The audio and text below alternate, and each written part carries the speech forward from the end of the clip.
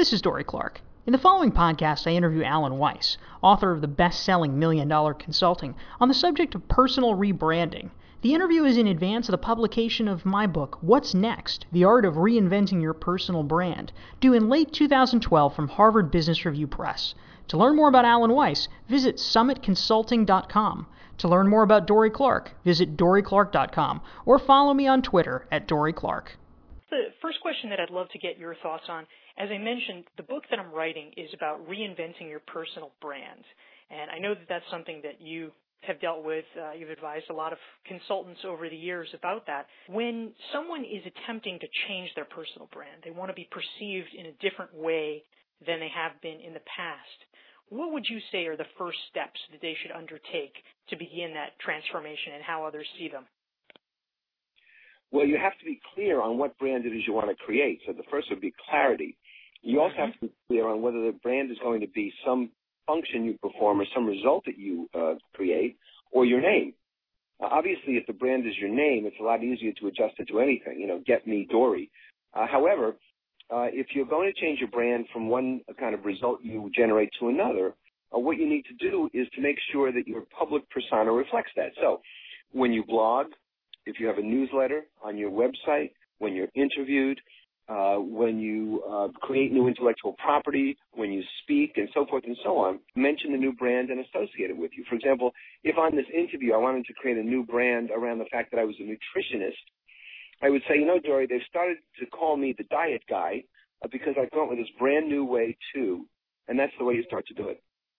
And are there common mistakes that you see in the course of people attempting to change their brand but falling short in some way? Well, the biggest problem is they don't really know how, and I assume that's the reason for this interview in your book. The fact is that they think that if they just relate things within their own coterie of friends and their own small circles, that will do it, but it doesn't.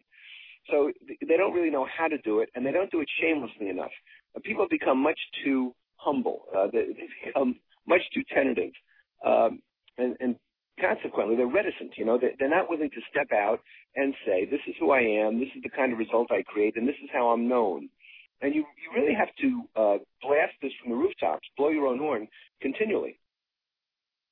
And what form would that take, Alan? If someone really wanted to go nuts and put their brand out there, what do you think would be the ways for them to begin to convey it broadly?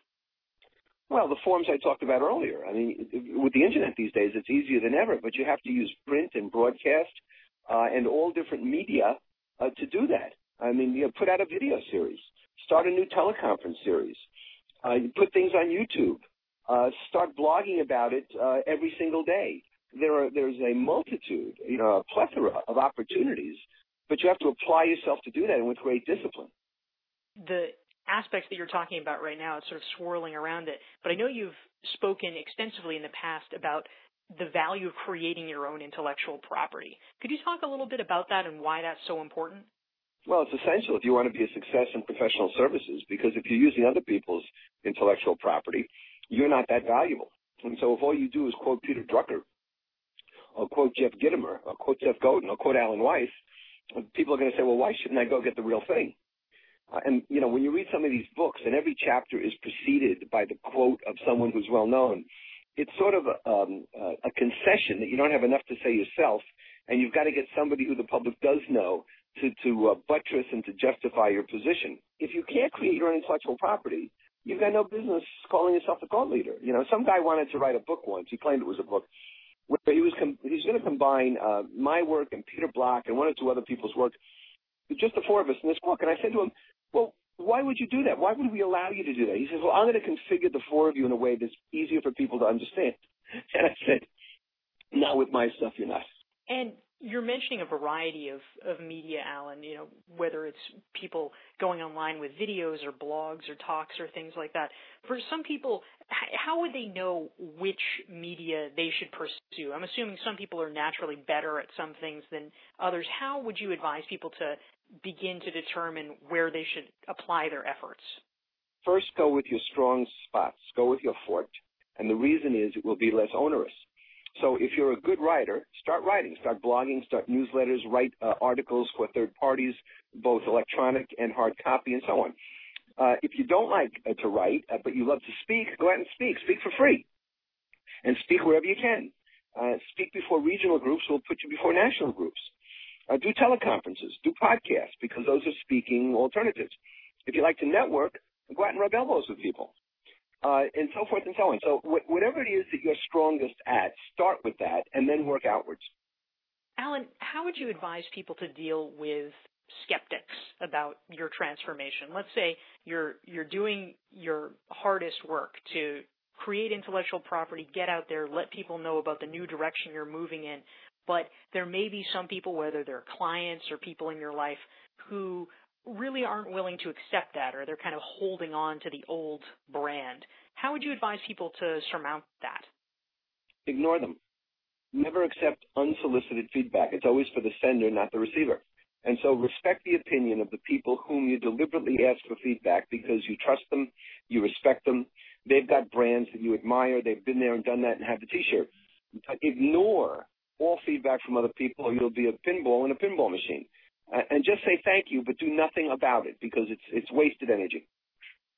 Alan, another thing that you've written about in the past that I'd be interested in exploring a little bit more is your presidency of NSA New England back in the 1990s. I recall reading in $1 Million Consulting that you said that position alone brought in $250,000 in business for you because of the contacts or exposure, et cetera. Could you talk a little bit about that? Yeah, I mean, a woman put a large caliber pistol to my head and said, you have to be president. They had some kind of internal scandal and somebody resigned, and so they needed someone, and because all too often these groups are led by people who aren't themselves successful. They needed somebody very successful to take the presidency. So I agreed, but it's a 3-year commitment. It was president-elect, president, and then past president. And so you have to commit to all 3 years, and I did. And I showed up to the meetings, and I ran the meetings, and I ran the speaker school, and so on. And I thought I would write off business. That is, I thought I'd do less business those years because I was involved with this.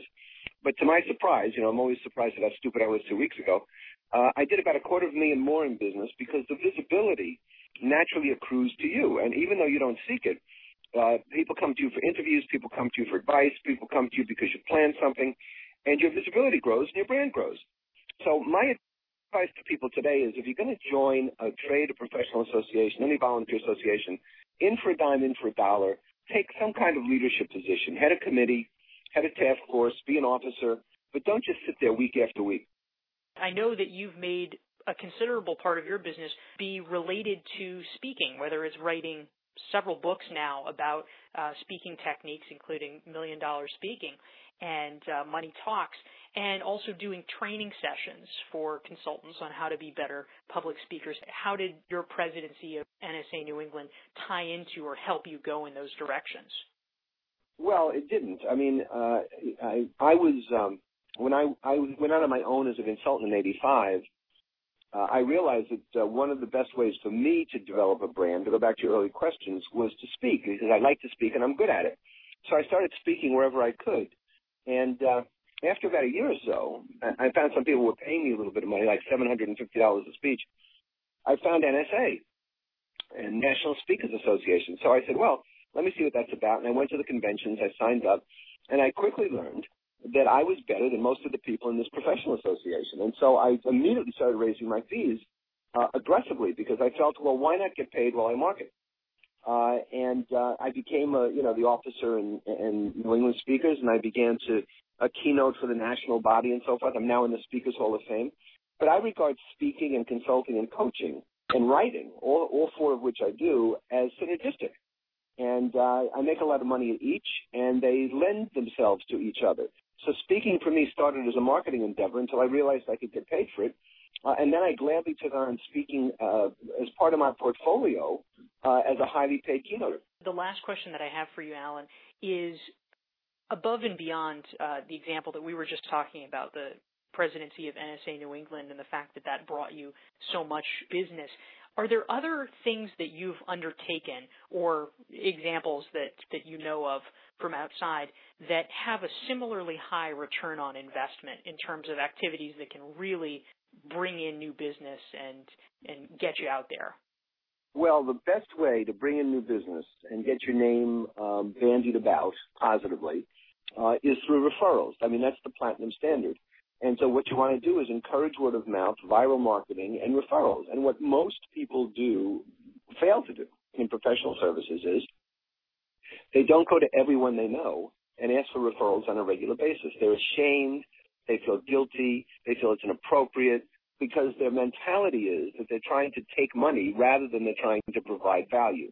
And that's their big error. But if you talk to your family, your friends, your colleagues, your professional associates, past clients, current clients, professional people with whom you do business, like doctors and dentists and so on, you make a list of every single person you know, and you tell them what value you bring and ask if they can use it, or if they know someone who can, you will do business. But too many people don't look at the very easy, direct way to bring in new business, and that is through referrals. And that's a new book called $1 Million Referrals, which comes out in a couple of months later this year. Alan, I think that's everything I have. I really appreciate your taking the time to speak with me. My pleasure, Dorie. Anytime.